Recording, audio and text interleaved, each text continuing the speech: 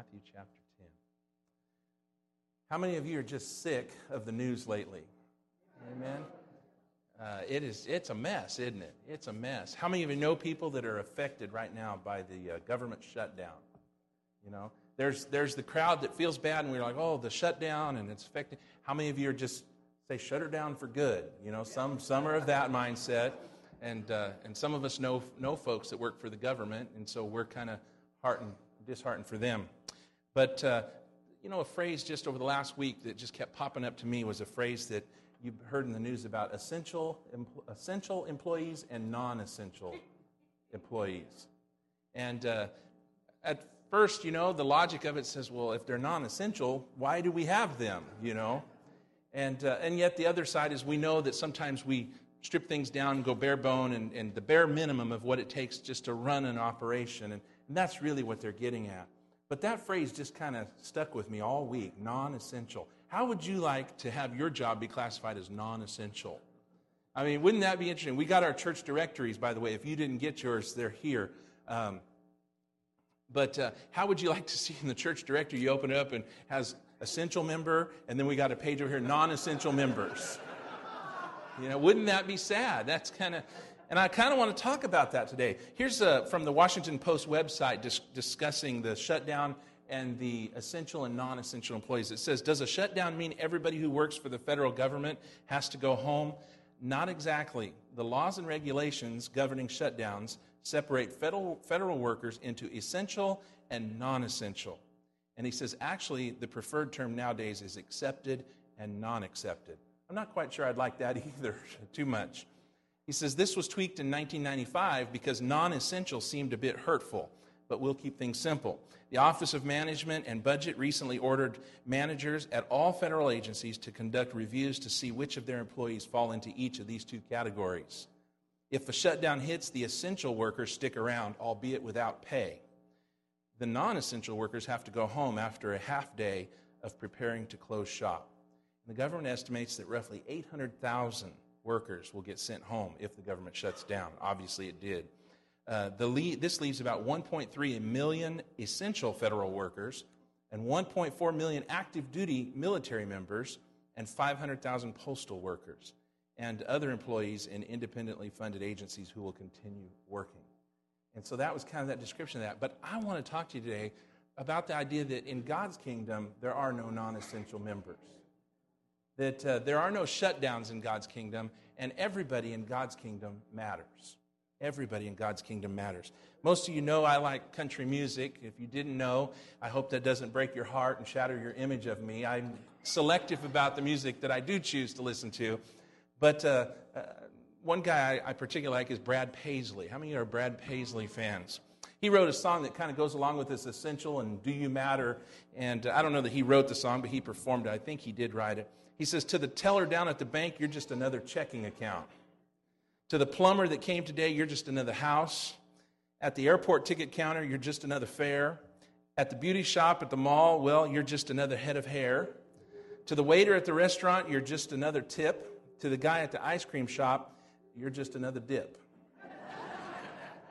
And then he sings in his chorus, you think you're one of millions, but you're one in a million to me. When you wonder if you matter, look into my eyes and tell me you can't see that you're everything to me. And although that was a love song, written to his gal, and I wonder how that went over when he said the ice cream shop thinks you're just a dip. But he says, but to me, you're everything. And I believe God looks down to us, each and every one of us, and say, you may at times think you're just one of millions. But God looks down and says, but you're everything to me. I sent my son Jesus Christ to die for you because I love you. Isn't it good that we serve a God that no matter how full this world gets, still knows each and every one of us? He knows us by name. He knows us. In fact, He knew us, the Bible says, before we were even formed in our mother's wombs. God knew us. He knows the very hairs on our head. He says, I know those. And He knows our digits, our fingers, and our toes before we were born. God knows us because we matter to Him. And I want to talk to you about that today. Matthew chapter 10, verses 29 through 31 say this, are not 2 sparrows sold for a penny, and not one of them will fall to the ground apart from your Father. These are pretty cheap birds by my estimation, wouldn't you think? That's even better than you'll get on chickens at R&N Market, isn't it? This is 2 sparrows for a penny. Of course, there's not much eating on a sparrow, is there? But he says these 2 insignificant little birds, they're small creatures, and their value isn't that much. 2 for a penny. In our money system, you can't split that. You couldn't go to the counter and say, well, I'm kind of broke, I'll just take 1 instead, and I only have a half a penny. This is about as cheap as you and I could ever get, isn't it? He says 2 sparrows for a penny, and he says, and yet not one of them falls to the ground without your heavenly Father knowing that. God knows us just as well. And if God cares enough to notice a sparrow falling to the ground, this insignificant bird, this inexpensive bird, this little valued bird, if God recognizes them when they fall, I assure you, He recognizes us when we have stumbled. He knows when we struggle. And He says, but even the hairs of your head are numbered. Now, for some of us, that's a little bit more difficult than for others of us, right? Some of those that are follically challenged like to say that God knows them better than any of us because there's less to know. But He says, even the hairs of your head are numbered. Fear not, therefore, you are of more value than many sparrows. You know, if I were just to wrap that verse up into a simple statement, it's just you matter to God. You matter to God, and that's what I want to talk to you about. And I'll be brief this morning. I'm not going to take a long time, but I want to share with you the fact that you matter. And the first thing that you matter is you matter to this world that you live in. Every one of us. Have you ever heard someone say, you know, nobody cares, I don't matter, and this world, they've even made statements, this world would be better off without me. Boy, that's the devil's lie, isn't it? Because the reality is you matter to this world. That God put you here for a purpose and for a reason. That without you, this world would be a place that is lacking something that God intended to be here. You're here by design, by purpose. If this God that we serve knew us before we were even formed in our wombs, if He called our name then, if He knew our plan of our life, then certainly we matter in this world. Listen to Matthew chapter 5, verse 13, and we find a little bit of why we matter. He says, you are the salt of the earth. But if salt has lost its taste, how shall its saltiness be restored? It is no longer good for anything except to be thrown out and trampled under people's feet. You are the light of the world. A city set on a hill cannot be hidden, nor do people light a lamp and put it under a basket, but on a stand, and it gives light to all in the house. In the same way, let your light shine before others, so that they may see your good works and give glory to your Father who is in heaven. You and I matter to this world because we have been put here as salt and light. That this world, I mean, we read this little blurb from the newspaper about the government shutdown, but it wouldn't take long if this news story were to pass to find another one that was equally dark, right? We look around and we see all the crime and the hatred and the injustices in this world. And this world is a very cruel and dark place, isn't it? There is lots of wickedness that goes on. In fact, some of my favorite television shows happen to be some of these crime shows where they solve crimes. And yet there are times when you watch that and you just say, this is really a sick world that we live in. And you and I matter because we shine as lights in this world that's filled with darkness. That's what God intended it to be. That's what God has put you here for. We're salt and light. And salt is this preservative. Salt adds taste to things. Salt is good in my home. And you and I are the salt of this earth. We're what brings the savor to it. We're what preserves it. And we're the light. We're the light that someone sees in the midst of darkness that knows that everything's going to be okay, that there's hope. The other evening I was coming home from the north end of town. And as I was coming home, I'd take the 156 over and I'd take my little Farmersville shortcuts. I'm a local now. I know these shortcuts.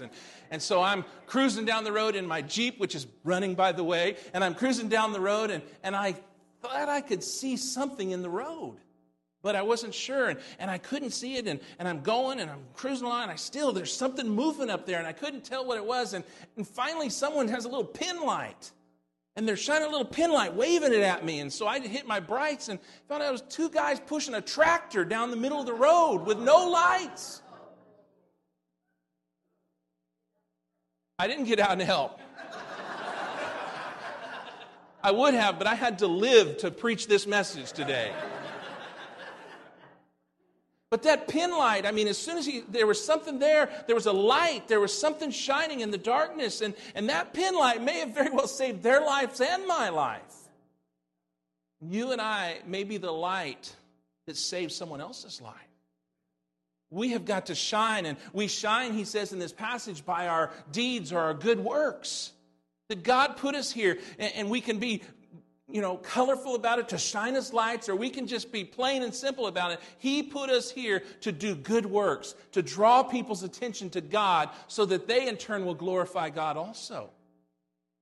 You're here for a purpose. You matter to this world. The friendly gesture that you give the grocery store clerk, that matters. The tip that you leave today or the tip that you don't leave today when you have your lunch, that matters, and that leaves an impact. The way that you respond to faces that you come in contact with every day in your life, the smile that you give, the handshake, the pat on the back, all of these things are works. These are things that matter. These are what makes us matter. The food, as we had today, the pantry day, and we're building our pantry back up, and man, Thanksgiving's going to roll around, and Christmas, and we're going to give away a bunch of groceries to some people that need some help during the holiday season, and we matter because we do things like that. And if you really think about it as Christians, if we stop doing good works, then we lose our purpose, don't we? You and I matter. We have a purpose. We're salt and light. And our purpose ultimately is to lead people to glorify God. That's above everything else.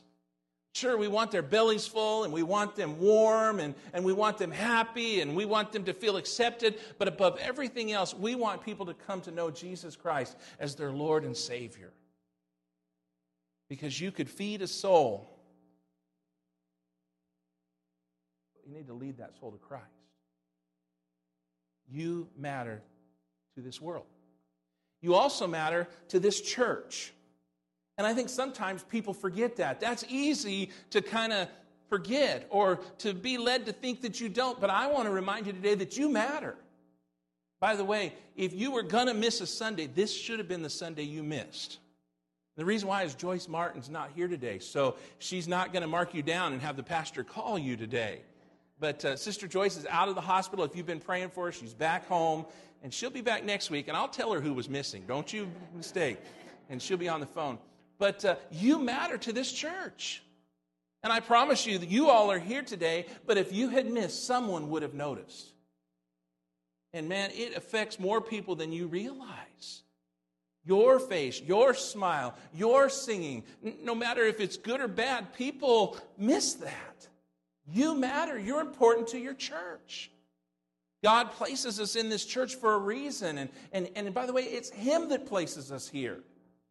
We don't decide to put ourselves in the church, and the pastor doesn't put you in it. It's God that puts us in the church. You matter to this church. Listen to what the Scripture says as Paul spoke to the church at Corinth. He says, "For just as the body is one and has many members, and all the members of the body, though many, are one body, so it is with Christ. For in one Spirit we were all baptized into one body, Jews or Greeks, slaves or free, and all were made to drink of the same Spirit. For the body does not consist of one member, but of many.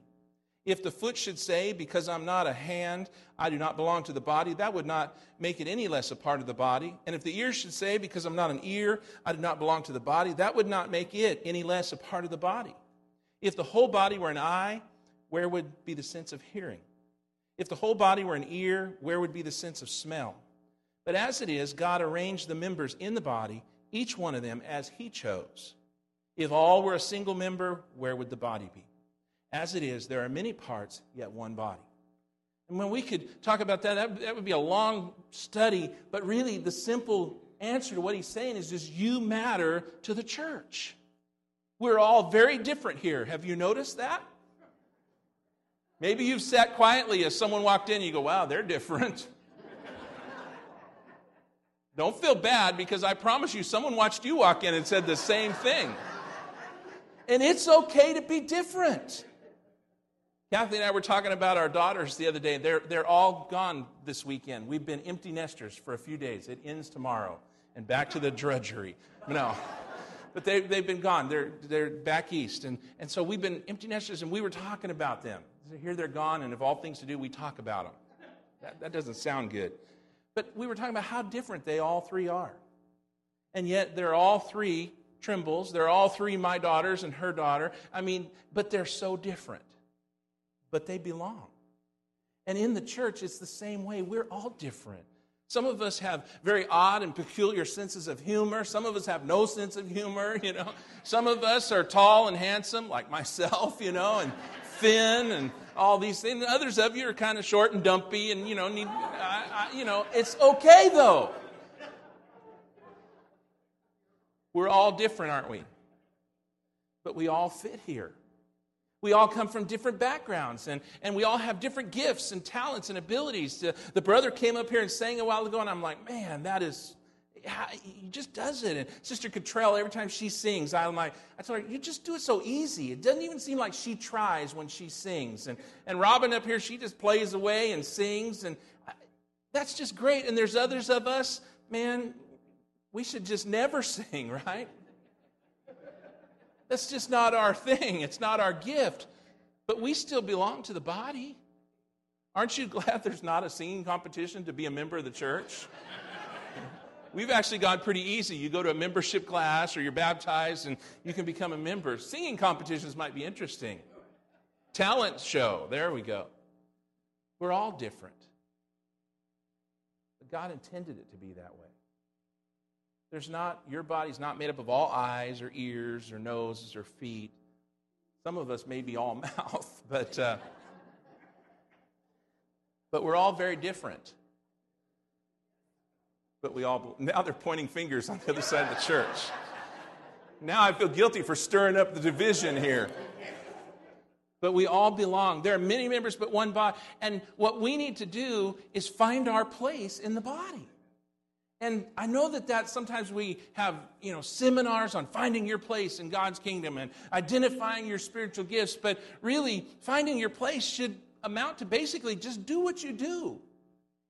I didn't have to figure out that this was an eye. It just does what it does, and yeah, that's an eye. And this over here, I never have confused this with my mouth, I know right where the food is supposed to go, and I know where the music goes. And what I'm getting at is these things, what comes natural to you is more than likely your gift. And that's where you should be working. And if you just naturally are drawn to teach children, that's probably your gift. If you just naturally push kids away, that's probably not your gift. You probably need to find somewhere else to fit in the body. If you sing, then that's probably what you ought to be doing. If you teach, but find what you do and do it for God. In fact, sometimes the strangest of gifts go unnoticed. Sometimes there's folks in the congregation that have a gift or a talent that no one knows about. You need to think about your gift and say, could I use this for God? If your gift is sewing or quilting, and I know many of the ladies do that, you could use that gift for God. In fact, I think Elaine, is it Elaine? Elaine, there you are. She does Afghans and crochets, and this Christmas, when we go over to Westgate and give out gifts, she generally has lap blankets for all of the tenants over there. She has taken her gift. She says, I don't sing, and I don't teach, and I don't preach, but man, I can crochet, and I can do it fast. And she uses that for God. If it's cooking, cook. If you can't figure out who to give the cooking to, call me. I'll hook you up. My gift happens to be eating, right? We'll work well together. Find your place in the body, but you matter to the church. And when you don't do what you're supposed to do or what you were meant to do, it affects the church. Use your gifts for God. God puts us in the body. Most important this morning, you not only matter to this world and to this church, but you matter to God. You matter to God. Let me read to you the story of Zacchaeus. We've all heard it, right? If we haven't heard it, we've maybe sung of Zacchaeus. He was the wee little man, crawled up in the sycamore tree. It says, and behold, there was a man named Zacchaeus. He was a chief tax collector and was rich. We know he wasn't Free Will Baptist. And he was seeking to see who Jesus was. But on account of the crowd, he could not because he was small in stature. So we're finding out some things about Zacchaeus. He was rich. He was a chief tax collector. He was small in stature. So he ran on ahead and climbed up into a sycamore tree to see him, for he was about to pass that way. And when Jesus came to the place, he looked up and said to him, Zacchaeus, hurry and come down, for I must stay at your house today. Now, I don't think there was any coincidence that Jesus crossed the path that day.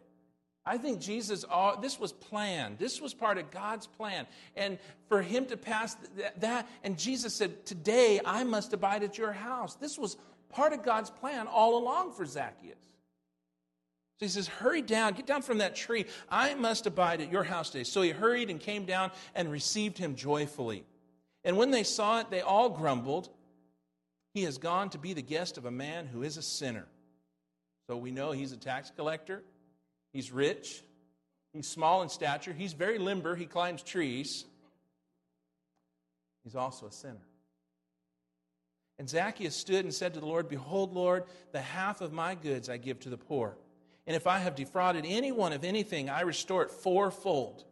And Jesus said to him, today salvation has come to this house, since he also is a son of Abraham. For the Son of Man came to seek and to save the lost. You matter to God. Zacchaeus mattered to God that day.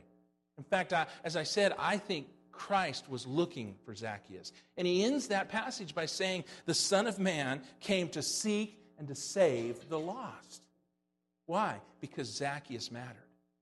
And you matter to God. Let me give you some things that don't matter in this story. Status doesn't matter in this story, does it?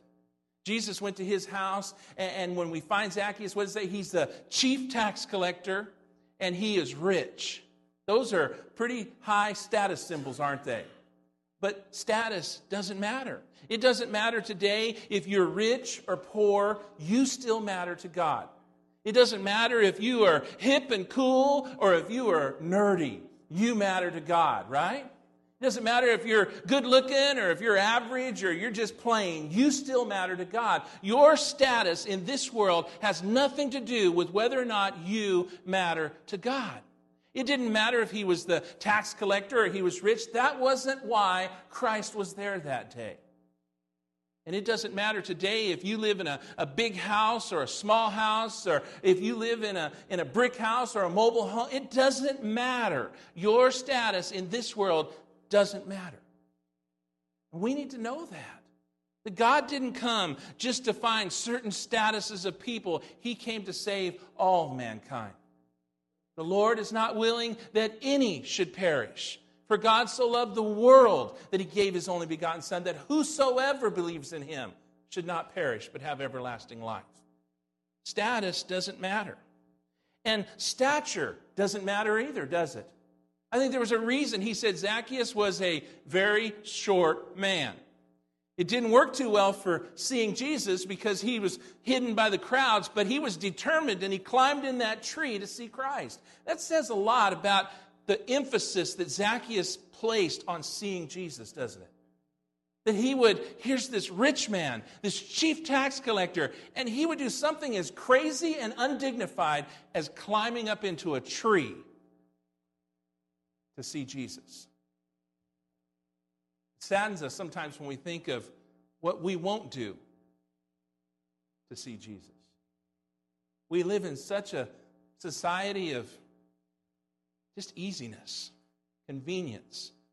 It is so easy for us to go to church and Bible studies and worship services, and yet we struggle with it. But here was Zacchaeus willing to climb a tree and look like a monkey. But stature doesn't matter.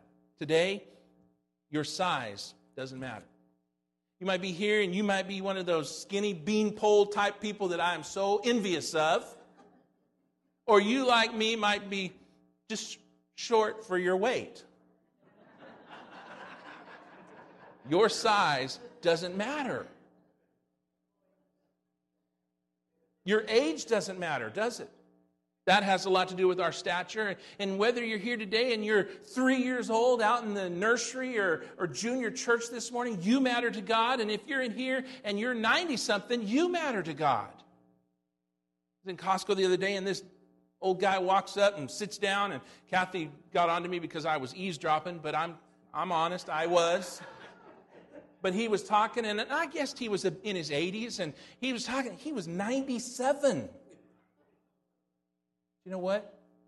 He matters to God. Because age has nothing to do with it. Stature has nothing to do with it. You might be strong and come in here and, man, you carry the world on your shoulders. You're Hercules. Everyone else looks at you to lift things. And yet you might be feeble and not able to barely lift yourself and get here. You matter to God. You may have walked in here today. You may have skipped in here today. We got a couple that wheelied in here on a motorcycle today. They didn't really wheelie. But your stature doesn't matter. You may have walked in here with a walker. We've had those. And you may have rode in here, amen, Bob, in your scooter. Your physical stature doesn't matter. You do matter. God loves you. God cares for you. And God wants you to be a part of His kingdom. You matter to Him. Status doesn't matter. Stature doesn't matter. And you know what? Our sins don't matter. They matter in one regard, but they don't in another. They need to be dealt with. We need a remedy for our sins. But Zacchaeus, the people said, he is a sinner. And yet Jesus sought him out and said, Zacchaeus, I want to go to your house today. Because his sins didn't matter to Christ that day. Zacchaeus mattered to Christ. And you might be here today and maybe your life has been a wreck. Maybe you've done things that you should have never done, that no one should have ever done. But this morning, right now, you need to know that you matter more than what you've done. That God loves you. That God died. He sent Jesus Christ to die on an old rugged cross. Even when we were in the depths of our sins, He died for us because we matter to Him. You might be here and you say, but I've been on drugs. It doesn't matter. God loves you. You might be here and you say, but man, I've been so hooked on alcohol. God loves you. You might be here and you've got a secret life that no one knows about. It doesn't matter. What matters is that God loves you and He has salvation for you. You matter to God. All have sinned, the Bible says, and have fallen short of the glory of God. The wages of sin is death. But what really matters is the gift of God is eternal life through Jesus Christ our Lord. There's not a sin He will not forgive. He can deal with these things. You matter. Your salvation matters this morning. There was a preacher's wife named Sevilla Martin, and I ran across an entry from her journal. She was back in the late 1800s, early 1900s, and she traveled with her husband as he spoke at revivals and different churches. And at one instance, she was in New York. And let me share with you her journal entry. She said, early in the spring of 1905, my husband and I were sojourning in Elmira, New York. We contracted a deep friendship for a couple by the name of Mr. and Mrs. Doolittle, true saints of God. Mrs. Doolittle had been bedridden for nigh 20 years. Her husband was an incurable cripple who had to propel himself to and from his business in a wheelchair. Despite their afflictions, they lived happy Christian lives, bringing inspiration and comfort to all who knew them. One day, while we were visiting with the Doolittles, my husband commented on their bright hopefulness and asked them for the secret of it. Mrs. Doolittle's reply was simple. His eye is on the sparrow, and I know He watches me. What she was saying is, I matter to God. The beauty of this simple expression of boundless faith gripped the hearts and fired the imagination of Dr. Martin and me, she said. It only took a few minutes for Sevilla to turn these words into a poem that we know today as His Eye is on the Sparrow. Walter, her husband, tried writing music for the poem but was never satisfied with it. So a short time later, he mailed it off to a composer friend in England, Charles Gabriel, who wrote the melody and the music that we sing today. The words say, "Why should I feel discouraged? Why should the shadows come? Why should my heart be lonely and long for heaven and home? When Jesus is my portion, my constant friend is He. His eye is on the sparrow, and I know He watches me." She said, "Let not your heart be troubled. His tender word I hear. And resting on His goodness, I lose my doubts and fears. Though by the path He leadeth but one step, I may see. His eye is on the sparrow, and I know He watches me. Whenever I'm tempted, whenever clouds arise, when songs give place to sighing, when hope within me dies, I draw the closer from Him. I draw the closer to Him. From care He sets me free. His eye is on the sparrow, and I know He watches me." But I love the chorus. She says, "I sing because I'm happy. I sing because I'm free. For His eye is on the sparrow, and I know He watches me." If that tiny sparrow matters to God, I promise you this morning, you matter to God. Your salvation matters. Your life matters. Your hurts matter. Your worries matter. You matter.